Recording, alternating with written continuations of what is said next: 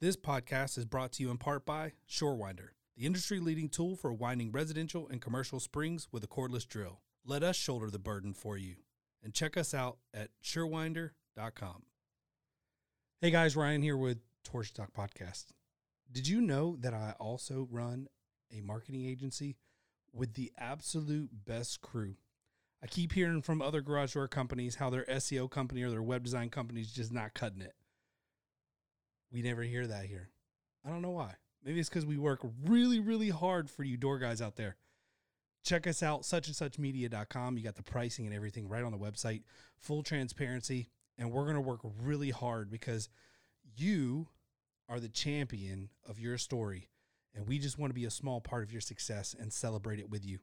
Great customer service, amazing web design, phenomenal SEO that's going to get you ranked. Give us a shout. suchandsuchmedia.com.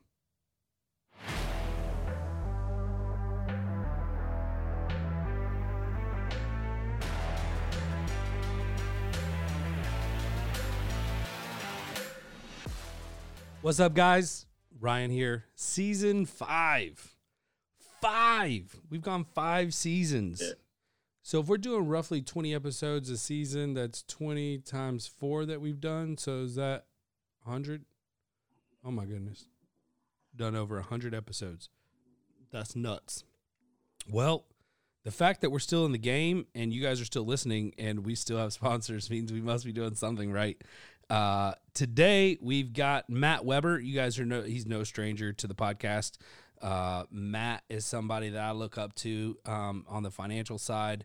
Actually just hired him recently to help me with some financial stuff.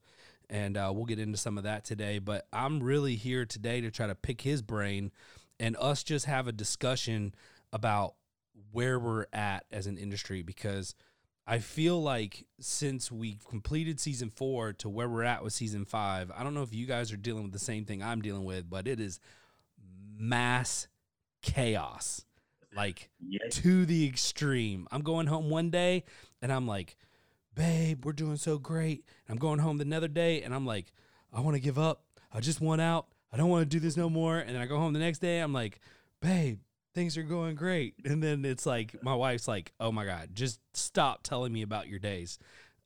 So it flip flops and it's dramatic, and there's high highs and low lows right now. And I'm really hoping through this podcast that we can bring some knowledge and some ideas to you.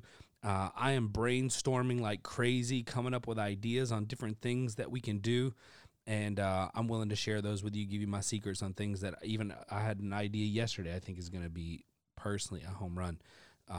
And so I'll share all that with you guys, as well as I know Matt's going to give some good feedback.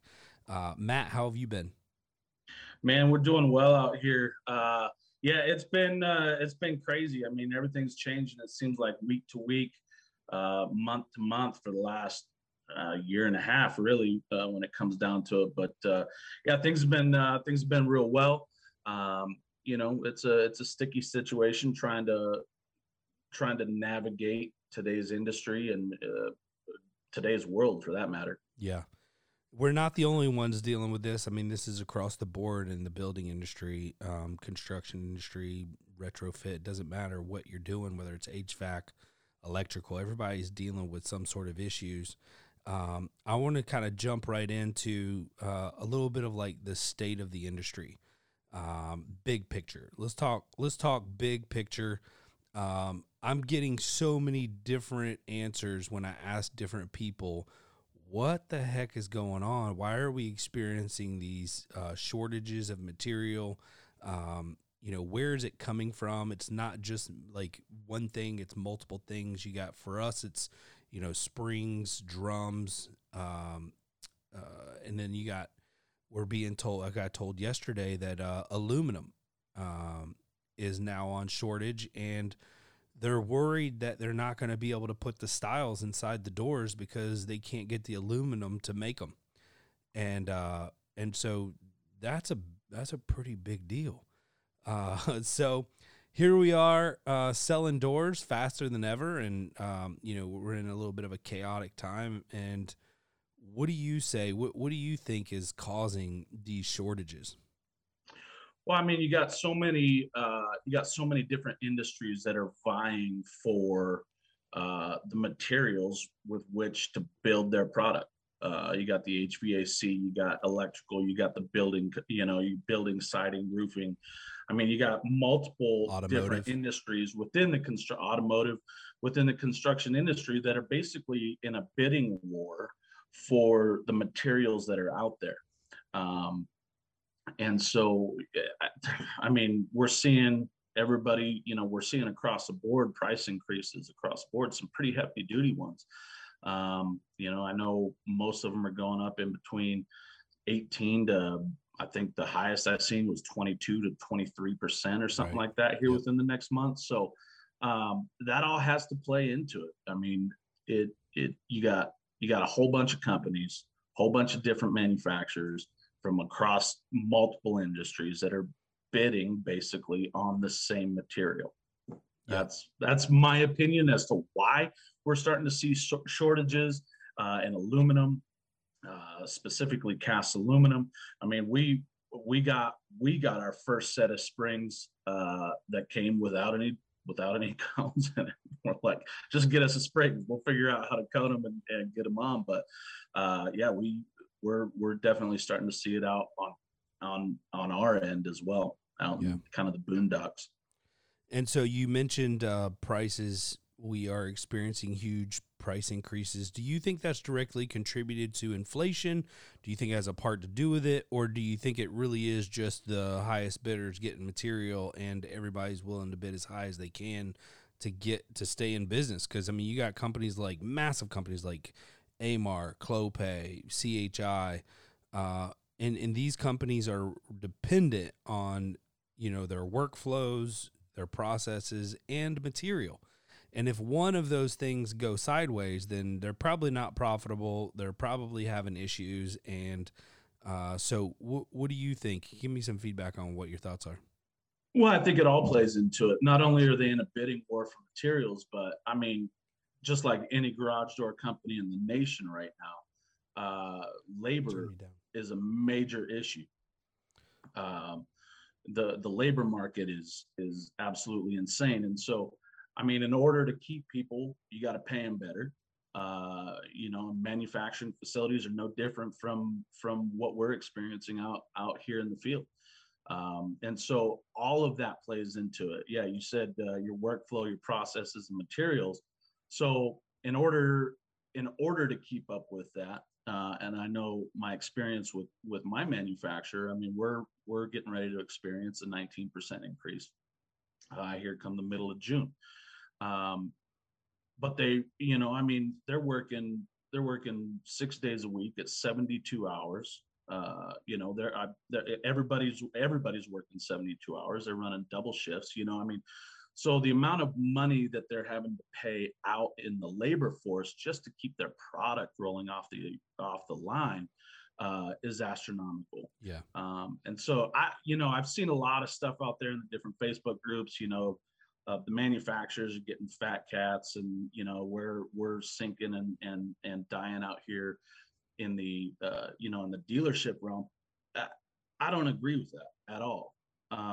If they're making fat cats, why aren't we being fat cats as well?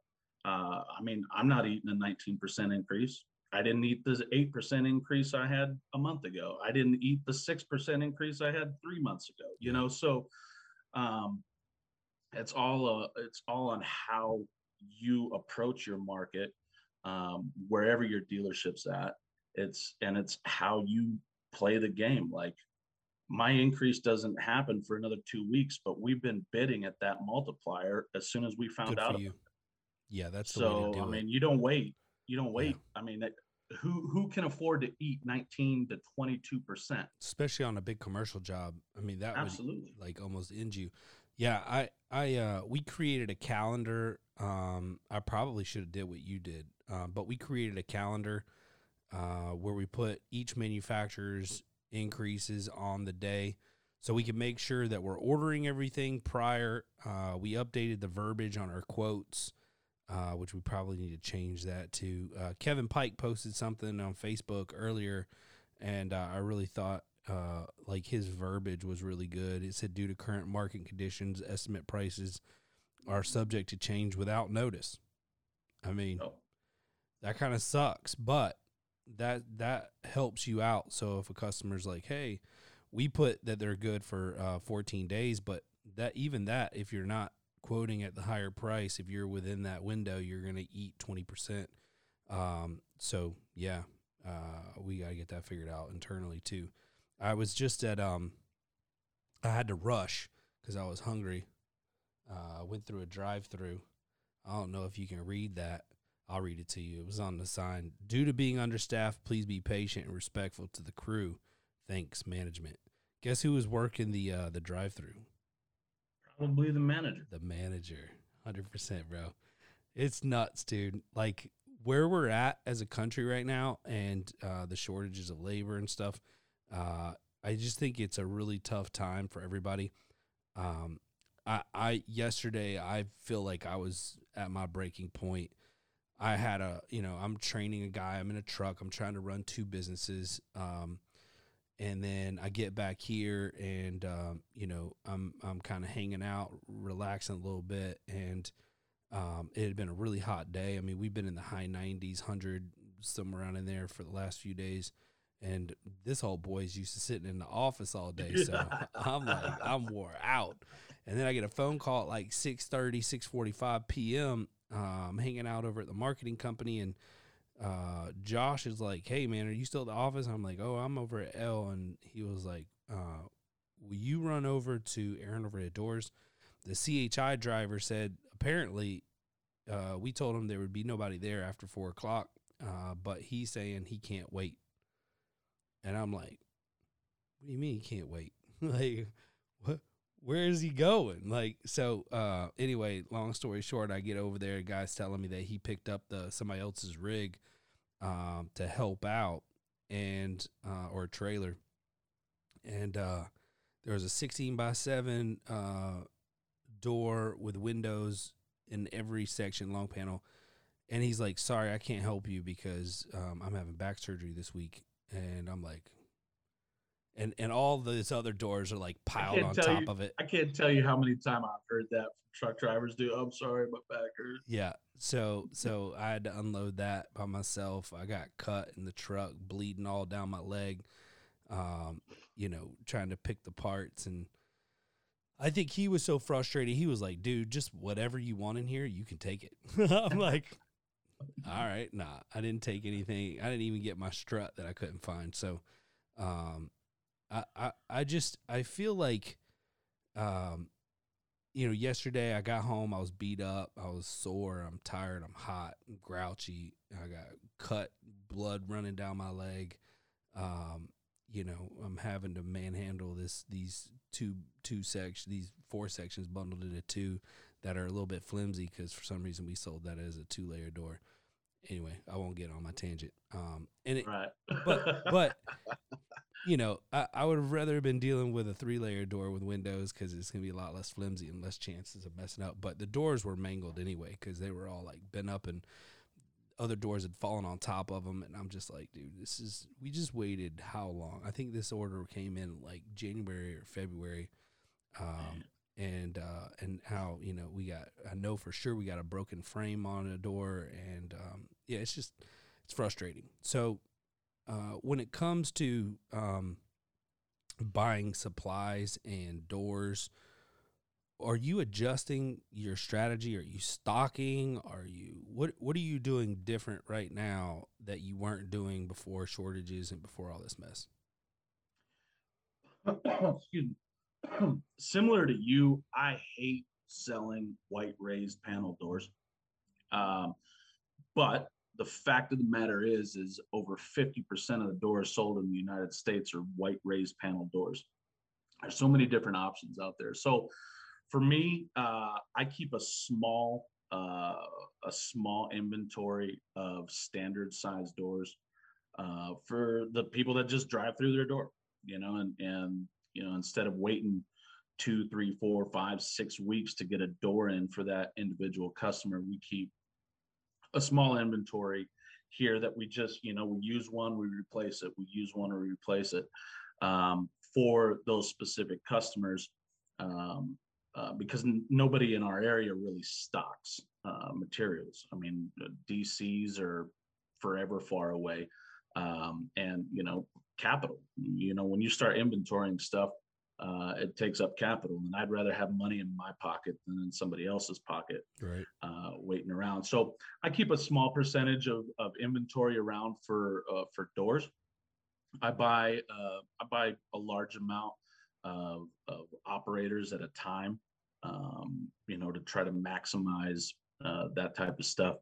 But as far my mindset is when it comes to service materials, operators, springs, struts, extra track, I would much rather have that on hand, and it's a lot cheaper, really, when it comes down to it, than buying full doors and things like that. Because even if you can't get a door in, if we cannot get a door, we can at least fix one enough to keep it operational. Yeah. And people are always going to need their doors, no matter what state the world is in. People, especially up here, negative, during the wintertime, it gets negative, negative 50, negative 40, things like that. It's snowing all the time. People are going to want to park in their garage. So they're always going to want that. So my emphasis when I inventory things and I spend capital, it's so that I have the availability to last longer in the service game if I can't get materials. So yeah, I mean, I guess that's my approach to where I spend my capital. Because again, I want to keep as much of my money as I can instead of putting it in somebody else's pocket. Yeah. How long do you see this going on? I've asked multiple people and I've gotten answers from 3 to 6 months from now all the way up to a year and a half, 2 years. Do you see this going out 2 years? It's possible. It's possible. I don't really know, and I don't really want to speculate as to where. I wish it would be over in 6 months, but I highly doubt that. I mean, if we're wishing, I wish it was over now. But I mean, frankly, this could be a norm until some things happen at the legislative level. Really, when it comes down to it, jobs, manufacturing, producing our own steel instead of shipping off our recycled stuff and then buying it back at a premium. I mean, that is where our problem has originated from, for the most part. Yeah. So I really don't know how to speculate as to how long this thing is going to last. But you got to plan for it to last a while. Because if you fail to plan, you plan to fail. What kind of strategies and plans are you putting in place that you feel are helping you? One is, as soon as we find out about an increase, we're already bidding at that. It's actually really helped on our sales line. Yeah, I'm sure. Because we put that when we send that too, it helps our closing rate. When we send the estimate, even if the increase hasn't taken place yet, we put that in the estimate. Hey, this includes this price increase that's coming 3 weeks down the road. However, you can take a certain amount of money off if you choose, and you go ahead and sign. And it doesn't have to be the full amount either. Like you can just tell them 10%. Yeah, absolutely. So, so it's really helped on the sales side of things. But yeah, implementing that increase as soon as you get it, because if you don't, you're setting yourself up to eat some money. And with where our industry is, I should be texting my team. Raise prices 20% effective right now. Most door companies can't afford to eat even 8%. Right. Of their gross. And so, that's one thing. I'm just like everybody else in the industry. I'm hiring for. I mean, yes, the industry is in chaos, but I mean, who's not busy right now? Right. If you're not busy right now, it's because you don't want to be. So let's talk about that real quick, because I'm talking to a lot of people, a lot of business owners. I just posted in the GDT owners group, which is like one of my favorite. It's got a bunch of owners and managers in it. And the feedback I'm getting, like this guy just posted, glad it's not just us. It's been stressful as hell lately. But I posted, I'm talking to many door companies that are stressed out, understaffed, overworked, and issues coming from customers, staff, and suppliers. Take a deep breath and evaluate how you can take care of your staff first, because without them, you've got nothing. This may mean turning down jobs or providing late days in or early days off. You may tell them we need to buckle down and work our asses off to get through this and make sure everyone is bought in. You may have to show how much you appreciate them in different ways. Maybe you can't afford to pay them extra right now, whatever, but time off or whatever. Get them a gift card for them and their wife, because, anytime we're pushing these guys this hard, I mean, it trickles down, right? Like their kids don't get to see them as much. The wife's complaining, whatever. The people we need to protect the most right now is our staff, not the customers. The customers can handle it. Just hit them straight. Just a thought. Have a great day. And so I posted that this morning. Troy, he posted, I agree, but my boss is a slave driver, and that's his wife, just so y'all know. Right. But I think, I had a conversation with another door dealer last night. He and I are in a very similar boat, like almost identical. We were in expansion phase. We both signed leases on new properties. We've both had numerous people quit. We're both, checking with our employees and seeing who's on board and who's not on board. And like as an owner, it can feel like, things are piling up on you. I mean, I've been back in a truck, on and off for the past 3 or 4 weeks, when I haven't had to rely on me being in a truck in 3 years, 2.5 years. I'm a little rusty, but I still got the job done. And I was posting about it in the group, like how I was, whatever. But we've gone up on spring changes dramatically, right? And people are paying it, no questions asked. We've gone up on all of our prices. We have to, because we can't count on the door sales anymore. And you have your fixed expenses, and you got to cover those, plus make your profit margin, which you've been helping me with. And guys, by the way, if you need a confidant, somebody that you can talk to, and someone who knows their numbers and is going to question you and hold you accountable for stuff, Matt is the man. He's actually launching a consulting company. I'm not trying to plug you. What, you getting embarrassed, bro? A little bit. Don't get embarrassed, but you're good at it, man. And listen, I think there's a lot of door guys out there, including myself, that's like, they're either hardcore entrepreneurs where we're just like, spend it to grow, hey, let's go after it. Let's pay our guys a little extra. Let's do this. Let's do that. Let's buy the new trucks. Let's get this. Let's sign up this lease for this another property. And I've never been asked some of the questions that you've asked, and I'm not going to claim to be like, probably one of my biggest weaknesses is financial. And, I think that's probably, from what I talk to other owners, it's kind of across the board.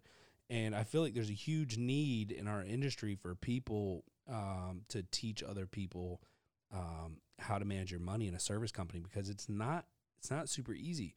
With my marketing agency, it's so simple. We got subscription, right. You got money in. There's no materials involved. There's no materials. I mean, we got some tools. I got some overhead. I got employees.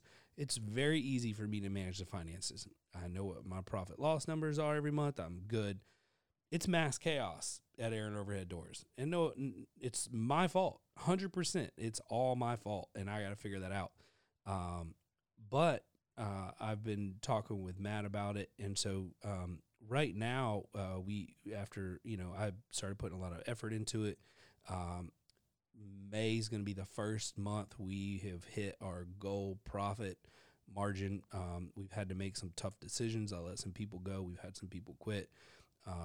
And now we're kind of rebuilding a little bit. And honestly, the people that have gone, with the exception of one, There's one person that I had to let go that I absolutely adore and love, and it was one of the hardest people I've ever had to let go in my entire life.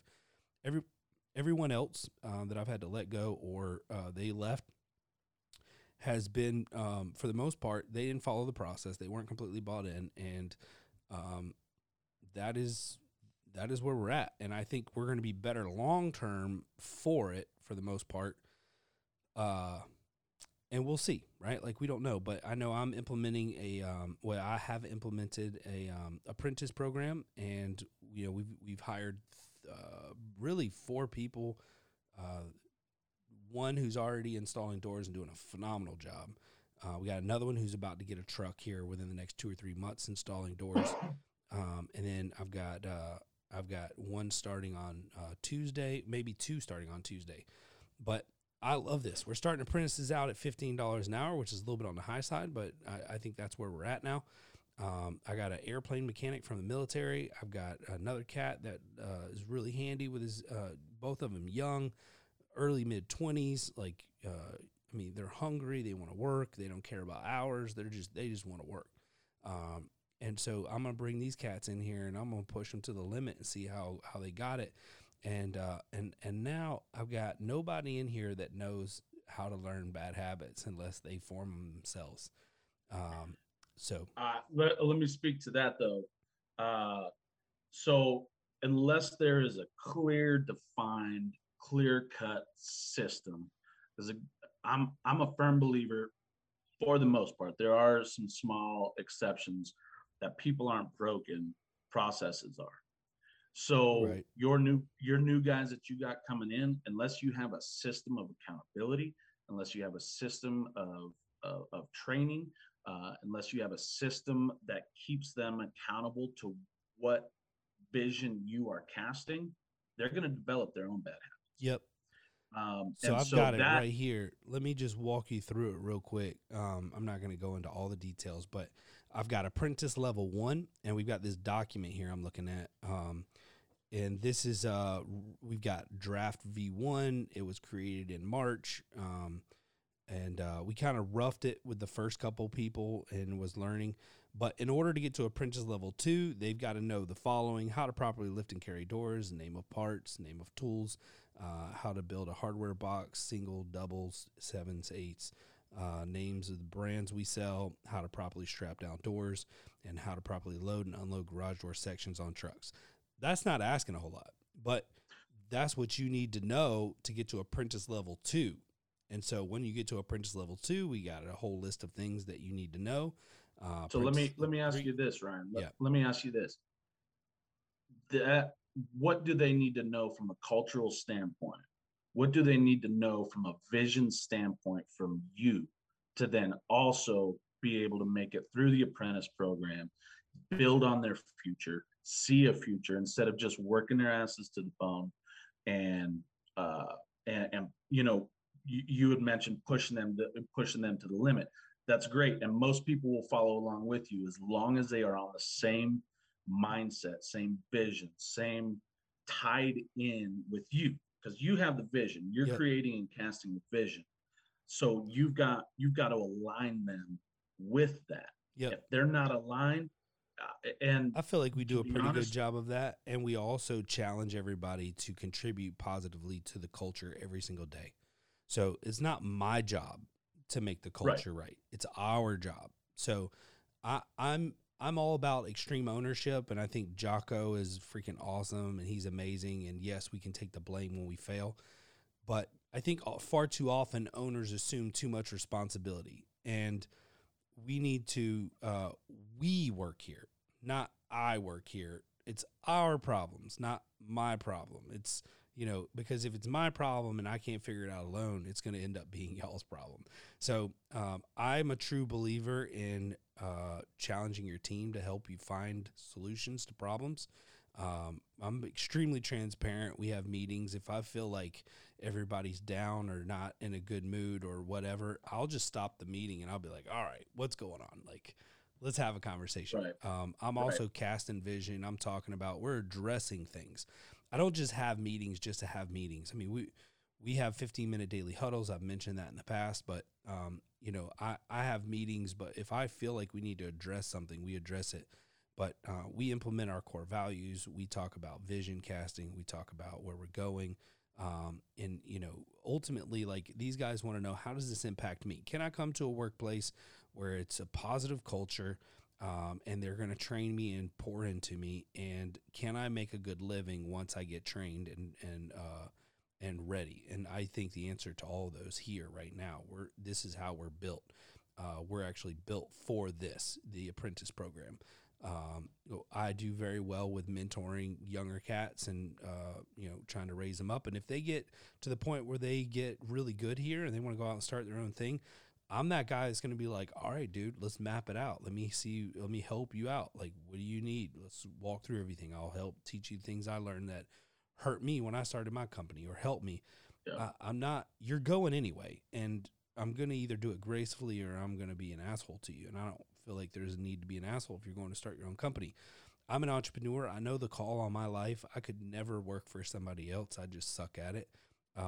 And so this is who I am, and I don't want to hold anybody back from their dreams.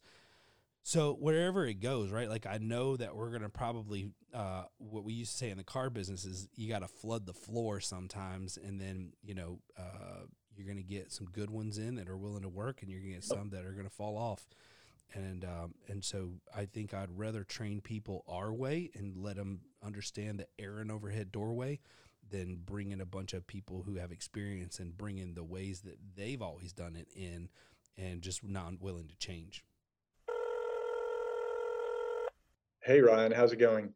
Good, man. How are you, Roman? Doing great.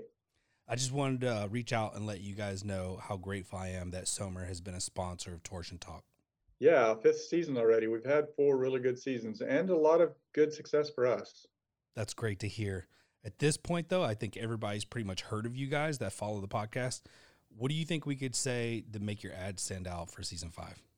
Well, I think we've been working really hard on customer service, making sure that our team and everyone knows all the technical things they need to know to make sure we get the best and quickest service to both homeowners and dealers. We've also been putting a lot of stuff out there to improve product knowledge so that customers know how to, or so that dealers and technicians can know how to troubleshoot, or know, what all our operators are capable of, because there's a lot of stuff, even stuff that's not in the manual. And we're continually improving the product. We've had a couple of new software releases in the last year. We're continually adding additional accessories, and we've got some even new operators in the pipeline that we're excited about.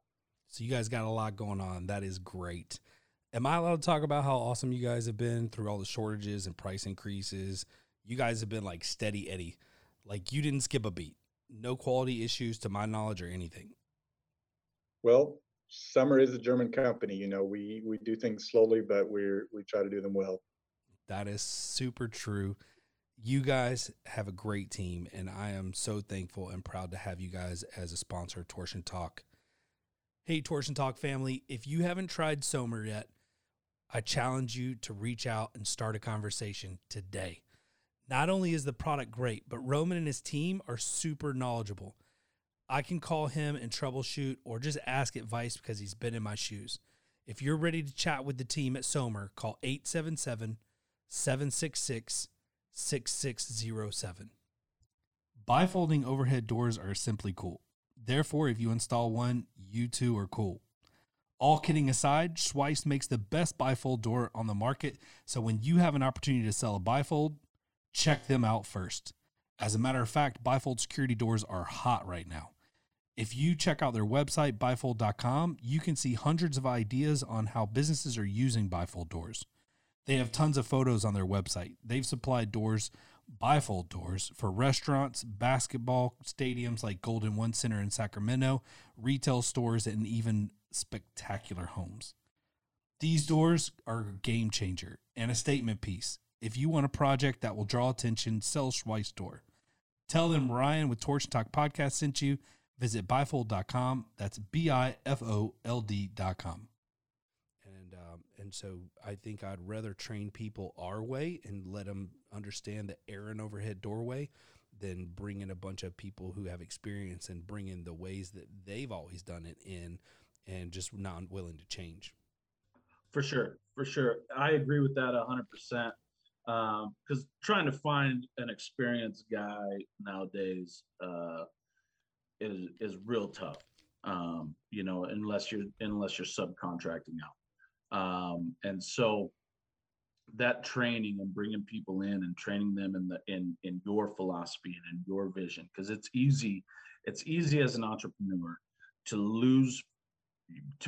not to lose focus, but to look so far ahead. Because I mean, frankly, our brains are designed to think 3, 4, 5 years down the road. It's easy to then forget about what's behind you, because you get tunnel vision. Okay, this is where I'm going. This is where I want to be. This is how I'm going. When in actuality, not everybody, but a lot of the people downstream from you are looking at right now. Yeah. What's happening right now. And so, to be honest with you, I lost my longest tenured technician here 2 weeks ago because I lost focus of that and what I was trying to build and what I was doing, and I didn't clearly communicate. Mine's gone what today. I wanted from This is last day. Yeah. My longest So tenure. it's easy to focus so much on where you want to go and where you want to be that you lose focus, you lose sight of where you're at right now. Yeah. And that's where system development comes in. That's where the people and casting that vision and having people involved and in line with your vision, their core values, their core competencies. And that's another whole aspect of employees, is bringing them in with their core competencies. You can definitely have the right person in the wrong seat. Yeah. And once you put them in that wrong seat, either you've got to change seats for them laterally or further forward, because you can't, cultural wise, you can't give somebody a pull promotion. them backwards. That never works. Ever works. It never works. You can never demote somebody or put them in a position that's lower than where you put them in. So it's very important when you're putting key people in place to make sure that they are the right fit in that seat. Yeah. That's the easiest way to burn somebody out that's an incredible employee. And I've done it multiple times. So talking about burning out and like today and, guys feeling appreciated. Like I feel like as an owner, it's so easy to get caught up. You're watching the numbers, you're training guys, you're this, that, you're managing the company, ordering parts, whatever. And then you wake up one day and one of your best guys come in and is like, hey man, I'm putting in my 2-week notice. And you're like, what? Yep. And it may come as a surprise to you, but maybe everybody else is like, we saw this coming. And yep. It's like, how far are we from reality, like where we really need to be? I'm talking to like 6 or 7 service professionals right now from other companies in the local area about potentially coming on board, because I do want like an experienced guy. And so, the common thing that I keep hearing from everybody, the same thing. So there's one thing that I'm hearing from just about everybody. You want to know what it is? Yeah. So it is through this whole experience this past year, I want to spend more time with my family. And I want to go somewhere who's going to appreciate that and allow that to happen. I can no longer work till 7, 8, 9 o'clock at night. I want to be home with my family. And I think that is sentiment across the board with a lot of people. So I'm listening. I'm listening to my team. We're asking for feedback.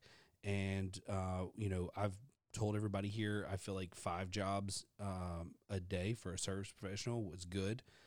I actually, with the price increases and the prices that we're hitting people at now for repairs, because this is where I want to hit them at so that I can adjust the schedule, we can accomplish the same amount on 3 jobs that we can 5 if we do it right. And so now we are telling our guys, look, we're working on trying to get to a 3-shift deal, right? We're going to have a morning shift. You get 3 jobs, 3-hour windows that overlap 1 hour. we may put a warranty on you or like a annual service or something like that as a fourth job, but whatever. And then we're going to have an afternoon shift and then a nights and weekend shift.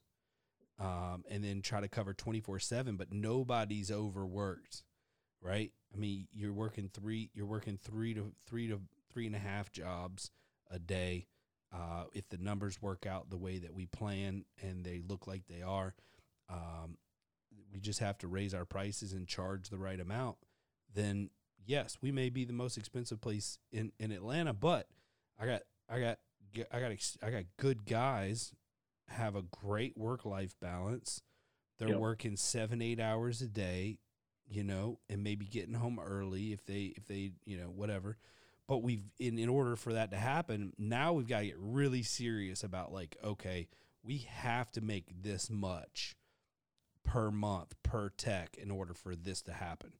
So then we got to start watching the numbers and we got to start making sure that we're charging enough and all that. So I like, I have a conversation. I talked to Tommy Mello yesterday. I kind of came up with this through the thought process of how he kind of talks a lot, where he's like, dude, I don't care what the average price is. I take my expenses, I put my margin on it that I want, and then, I price out my products to get certain numbers that I need. And if it's out of whack, it's out of whack, like whatever.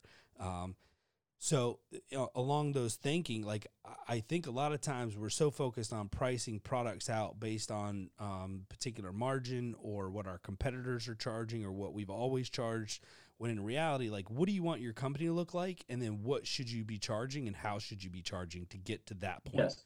And now as an owner, we're in control and we can create that environment and take care of our people better and pass that down. So, okay, yeah. I'll echo Tommy a little bit here on this. I went back, VDDC. I went back and listened to our panel discussion, the one that we had, and he's not wrong. 20% is not out of reach for anybody. When 20% net profit, you mean?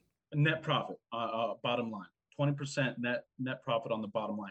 Do you take that home at the end of the year? No, heck no. You invest that back into your company and still make a good living. And if you take the Mike Michalowicz route, he says 50% goes to the shareholders, 20% goes back to your people as profit sharing, and then the other 30 goes back into your business to help for growth or stability. Absolutely. And so what the problem with bidding out projects on a margin based off of the average in your marketplace, those are the companies that are doing 5 to 10%. That's because that's what you're doing. That is what you're looking at. You're saying, okay, this is the average margin around here. This is the average markup. Some people use markup. Some people use margin. I use markup, and I do well with it. If anybody's interested in how I do things, feel free to reach out to me, contact me, Facebook, LinkedIn, whatever. But get blown up. Right. No, I'm just kidding.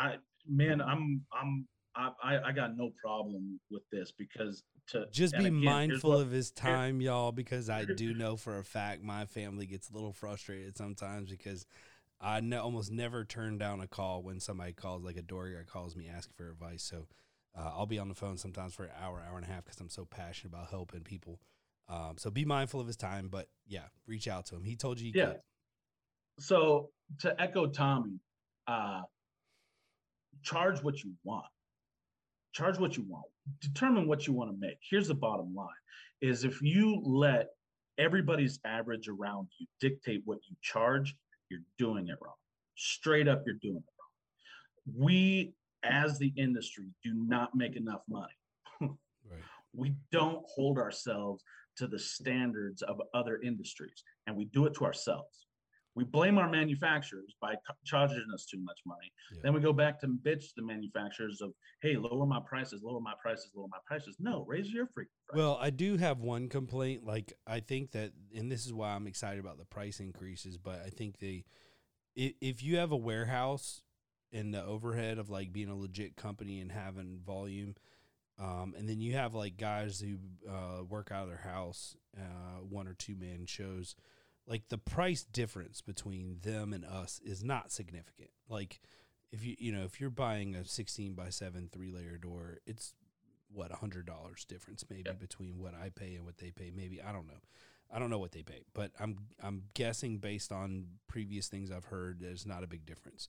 I think that gap needs to be bigger, and maybe with some of these increases, we can kind of create that, like a little bit more of a volume difference. I didn't think before there was enough room to create the bigger volume. So, do you want those people that are going to price and look at, because I mean you run a marketing company, your SEO, your Google reviews, things like that are important. And so do you want the people who are going to shop for the cheapest price as your customers to begin with? I don't care. You're always going to have that. The HVAC industry has that. The HVAC industry, White Heating and Cooling, they've got a freaking huge building just up the street from me. But then there's also a guy, Aaron's Furnace and whatever, who runs stuff out of his house, and goes and picks it up from a wholesaler here in town. Like every industry has those people. Right. It's just, and what they do works for them. But you can't be pricing your product to compete with those people.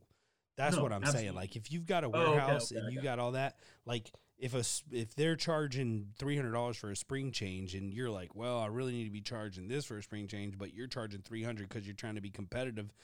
You don't need to roll the truck out if you're not going to be profitable and be in the margins that you need to be in. So stick to your guns, figure out what the price needs to be and charge that, and don't worry about the competition. Like right now, dude, I've never seen anything like it before. We're booked out 2 weeks right now. 2 weeks on repairs. That has never happened. I'm asking my dispatchers, like, are we getting cancellations? Are you having a hard time booking? She's still booking at the 90% rate that she's usually booking at. I'm like, what is happening? She's like, I don't know. Everybody's just willing to wait right now. And I'm like, are you telling them things? And she's like, half of them aren't even asking. They're like, okay, if that's the earliest you got, we'll take it. And so it's crazy. Like, it's just wild. And she's even telling people prices. Like, if people call in for doors, like, we're like, oh, our doors are starting at $2,000. And they're like, okay, send them out. And we're like, what? We're trying to like let people know, hey, listen, here's where we're at. If you're cool with this price range, let's rock and roll. And people are doing it. So one of the coolest things that I did, or one of the best things that I did for my company, was I decided what I wanted to make at the end of the year and work backwards from there. Kind of like profit first mentality. Pretty much. And this was before I even knew about motorbike. I always want to call him motorboat Mike. Motorboat Mike. This was before I even knew about him. So I determined what I wanted to make at the end of the year. I figured, okay, historically, my expenses are going to run in between 23 and 28%. There's a margin depending on the year. So what do I need my gross profitability to be to end up with 20% at the bottom line? And then that is the gross profit target that I put for the company. Okay, if your job is below, now we have different lines. I track 6 different lines: commercial, residential, retro, new, install, service, both residential, commercial. One line is going to make up for another line. New construction, commercial, it's real tough in this market to make 45 to 50% gross profit. I don't want new construction on a new construction. I love new construction jobs up here. Really? If I could run my company completely on construction, both install and service, it's probably less drama, but it's less margin, right? Not necessarily. Retrofits are the same margins that my residential line is doing. But your service line is obviously, your service line makes up for some of your other stuff. Yeah. Or at least it should. If you're not grossing in between 65 to 75%, or gross profit 65 to 75% on your commercial service work, change your structure. Yeah. Because it is the most profitable line in our industry. Yeah. 100%. And nobody would disagree with me unless you're not playing in that game. And there's lots of companies that don't even play in the commercial realm, and that's fine because what they do, it works for them. Right. Up here, I do everything. We do everything up here because we're not in a market that can just dictate with my growth plans and goals. But yeah, it's work backwards from what you want.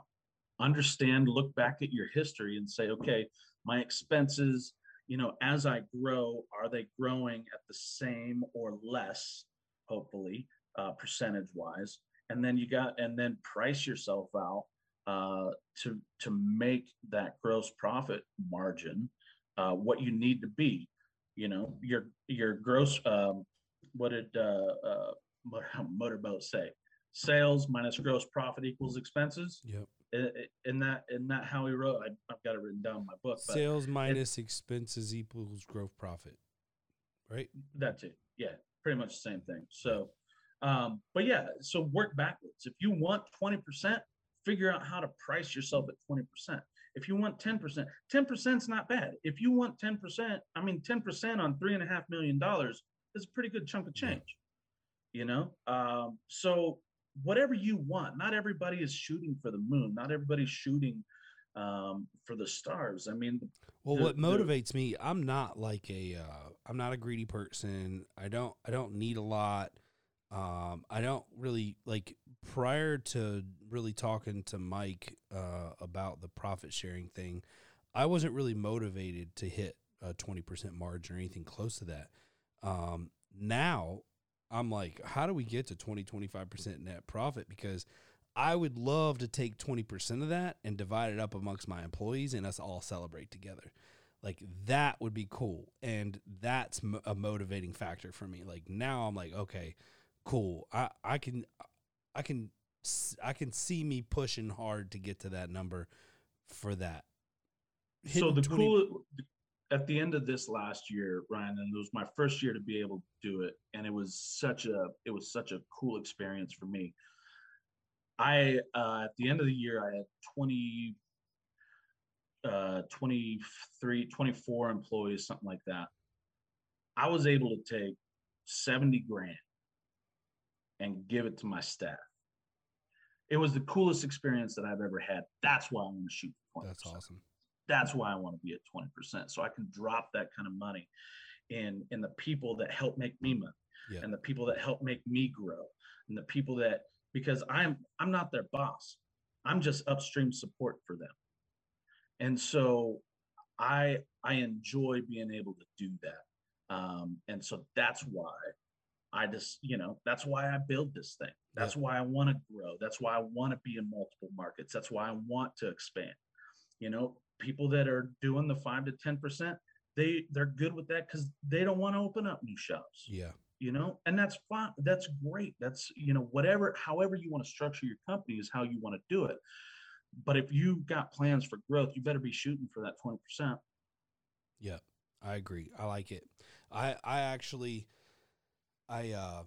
probably shouldn't be saying this because I run a marketing company, but after our conversation with you, I have literally cut 90% of my marketing spend because my phone's ringing like crazy. And I was still pumping AdWords. I was still pumping everything. And I'm like, dude, what am I doing? Like, I'm killing my team. We don't have the capacity anyway. So I cut it all, still booking out 2 weeks. And all of my stuff's coming from SEO, organic, every bit of it. And we are absolutely killing it. And I pay $1,000 a month for SEO to my marketing agency, and we kill it. We kill it. And I'm going to ride it. I canceled Yelp. I canceled this. I canceled that. And now my marketing budget's down like 90%. And here I am, like, still doing really well. And I couldn't get to the jobs even if I was spending the money. And so I feel really good about it. And not to give a shout out or a squeeze, but or do any shilling here, but I've got the best team in the world, in my opinion, as far as SEO and garage door industry. And I think now's the time that companies, if they're not doubling down on SEO, like this is it. I think you back off the paid ads. I think you back off of the competitive stuff where you're going to get price shoppers, and you focus on building your reputation, and you focus on building your SEO and optimizing your site for the type of customer that you want to call you. And those things right now, I think, are going to be extremely important. For sure. Yeah. I took a lot of my money out of, well, I never paid for ads or anything like that anyway, but I put my money out of Dexwell. I'm no longer in the phone book. Who's in the phone book anymore? We were for a long time. One of my texts came in and goes, "Do you realize we're not in the phone book?" I said, "Yeah, there's a reason for that. I was spending money, and the people that were calling me from those numbers were solicitors. So because they could track all that. But so I took all that money and I put it in billboards. How are those doing for you? Dude, that's freaking killing it, man. Good. I love it. It's a brand strategy. Was that? It's a brand. I don't even consider that advertising. I consider that branding. No. It's total brand strategy. Definitely a brand building. And so we use that. We do fun giveaways and stuff like that for people who, find our billboards, take a selfie with our billboards, post it on our Facebook page. So yeah, it's more of a brand building. Yeah. We don't. The only thing we put on there about garage doors is our logo, Alpha Overhead Door. But at the very bottom, it just says "We fix garage doors." Other than that, it's all about our branding and stuff like that. So, it's important. It's important as entrepreneurs to really dive into your books. And I personally like year-over-year comparisons, so that you can find anomalies. Yeah. I found one yesterday that I'm like, what the heck is this? And so I asked my bookkeeper, what the heck is this? And they explained it to me from last year. And I was like, oh, okay, yeah, we were making up because 2019 wasn't a great year for me with building and all of that type of stuff. It was basically, we're paying out more money last year to catch up from 2019. I'm like, why are we paying a whole lot less in this area this year than we did last year? And so to be able to find those and explain those anomalies, whether they're in your gross profit line or your expense line, they're very important to look at and be aware of what you have going on. If you have an idea of what you're doing, 25% is my expenses.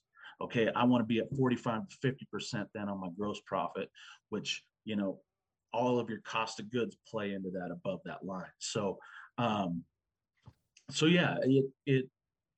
a fun. I never, if you would have asked me to look at my books and be able to dig through and find money. I mean, you find your money in expenses, being mindful.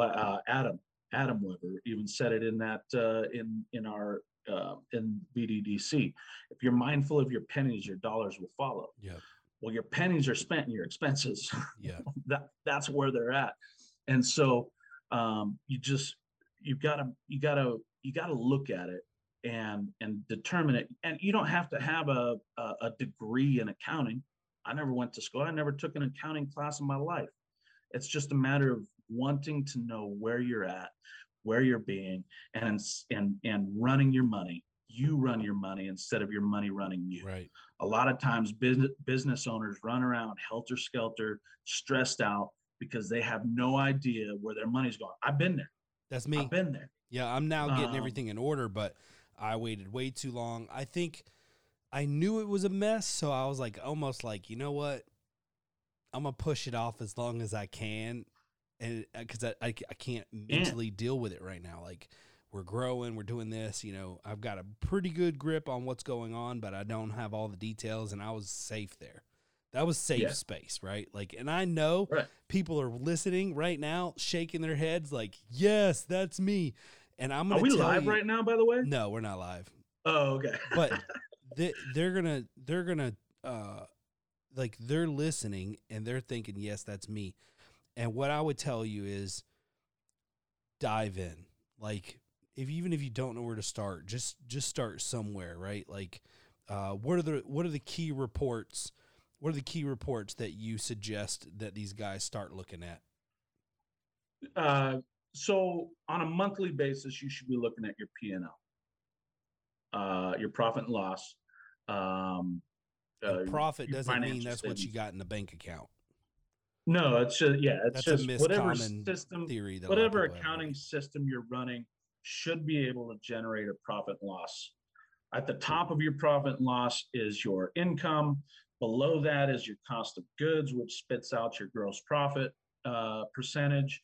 Below that is all your expenses, what you're spending on fuel, health insurance, if you're doing that, overhead, everything falls into that. You put fuel in expenses, or you put it in cost of goods sold because it's in a mine's in cost of goods under an indirect job cost line.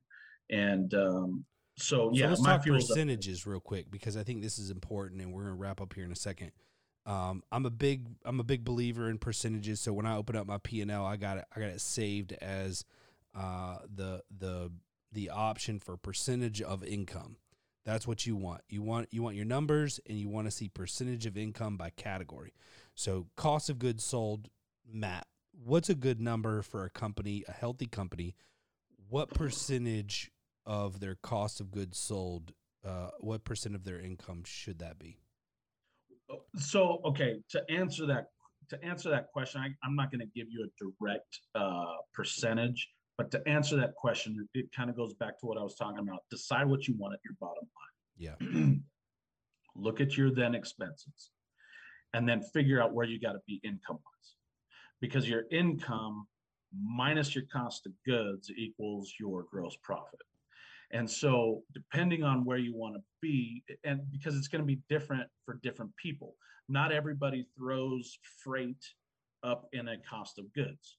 Not everybody throws the technician's labor up in the cost of goods. It's down the expenses under admin payroll. So there's a lot of variances. It depends on how you have your chart of accounts set up, which we redid in 2016. We just basically wiped the board clean and started a new set of books in 2016. Since then, I have changed my chart of accounts and where things fall on my P&L probably 2 or 3 different times to help me better understand, according to what I wanted to know, where things are at. And that's the difference from someone who doesn't know what's going on, looking at reports briefly, thinking everything's good, to taking ownership of your finances, working in them monthly or weekly, and then making adjustments to where you can better understand your finances. That's the difference between your books keeping you or you keeping your books, right? Absolutely. 100%. My dad run the company. He looked at top line. He looked at bottom line. As long as it was relatively in line, he goes, okay, we're good. And not really digging into everything. And that worked for him. Yeah. It worked for him where he was at and where he wanted his company. He didn't have my growth goals, my plans of expansion and things like that. So he then, as long as they correlated somewhat and that fall within a range, he was good with that. But yeah, as far as a specific percentage of cost of goods, I can't give you that. I will tell you, try to figure out inventory. Because if you're just dropping inventory on your P&L and not taking care of it on a balance sheet, and then pulling that information over from your balance sheet into your P&L. For those of you guys listening and not watching, that's me. So I think a lot of companies do that. And I used to. A year ago, I was doing that thing. And then I was like, why is my bottom line so messed up when I've got $50,000 worth of openers sitting out in my shop? What the hell is going on? And my accountant is like, did you go through all these? I go, no, I got 50,000 sitting out there. He goes, why are they not in an inventory account, an asset account on your balance sheet? Yeah. I'm like, because I didn't know. Like, I didn't know what I didn't know. So yeah, if it and I know we got to wrap up. So specific percentage on cost of goods, I can't give it to you because there's so many variables as to what people are tracking. I've always been told in business, and it wasn't necessarily like home services, but you want to be between like 50 and 60%, ideally, of your gross profit. But again, it depends on what you consider gross profit and what expenses are cost of goods sold. So that's variable, and those numbers were given to me not in home services. So then you work your way down. You got fixed expenses, and again, that's variable because it depends on what you consider fixed versus cost of goods. And then you work your way down to your net profit margin, which is what you technically make, not exactly what's in your bank account. Yeah, that does not equate right. to what's in your bank account. I'm like, the first time I looked at a P&L, yeah, like I used to run a P&L for a market or for a software company for my department, and then when I started my company, I got my P&L, and I'm like, so we made this much? What's going on with my bank account, and how come it doesn't look like that? And my accountant was like, yeah, that's not an indicator of how much money you have. That's just how much profit you made. And I'm like, okay, I get it. So, yeah. Well, Matt, I feel like this is a freaking home run, and people are going to love it. And this is timely. Like, I think a lot of people need this right now. Is there anything you want to share with the audience before we hang up? Dig into your books. Know your numbers. If you don't know where to start, I know there's a few people out there that are willing to talk about it. I'm one of them. I'm not going to give anybody else's name because they can do it on their own. But I've heard a few other people that I've been in contact with, and we've talked numbers and things like that that are definitely willing to help. So if you need help, reach out. Because we're all here as an industry. We're all, there's safety in numbers, so to speak. And so reach out. I'm more than willing to help anybody out where I can. Be good. Charge what you want, charge what you need, charge what you're worth.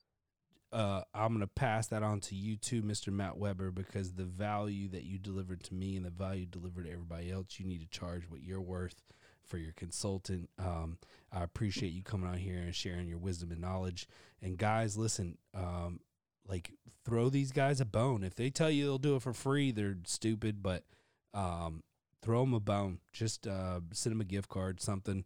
If they're not charging, show your appreciation, because I know for one, like, I'm not asking this for myself. I actually do consulting and I charge for it, but I know that it can be time consuming helping people out, but I love it. I'm passionate about it. I know Matt's passionate about it. If you guys, want consulting, I know he's getting his thing ramped up. He knows his stuff, y'all. And I sent him my numbers. I had him sign an NDA, so he can't share that information with anybody else. So we're locked into that conversation. You can do the same. Have him sign an NDA, show him your numbers. You guys set up a consultation. He'll walk you through everything. It was very eye-opening. He has some great suggestions, and I'm going to continue to work with him as soon as my head stops spinning. So, listen, I appreciate you guys, and you are in control. Like, don't forget that. Like, you can change things today to make them look the way you want them to, even during this storm. So, understand that you are in control. That may be uncomfortable for you to raise your prices to double or raise them 50% or whatever. I don't know. I don't know what that looks like for you, but imagine your company the way you want it and then adjust your prices to help you get there. Yes. We love you guys. Stay strong. Don't give up. You can do this. And if you need one of us, we're here for you. Make it through. You guys are badasses. Adore guys. This might be the tough part, but I can guarantee you if you make it through this, you're going to be stronger than ever.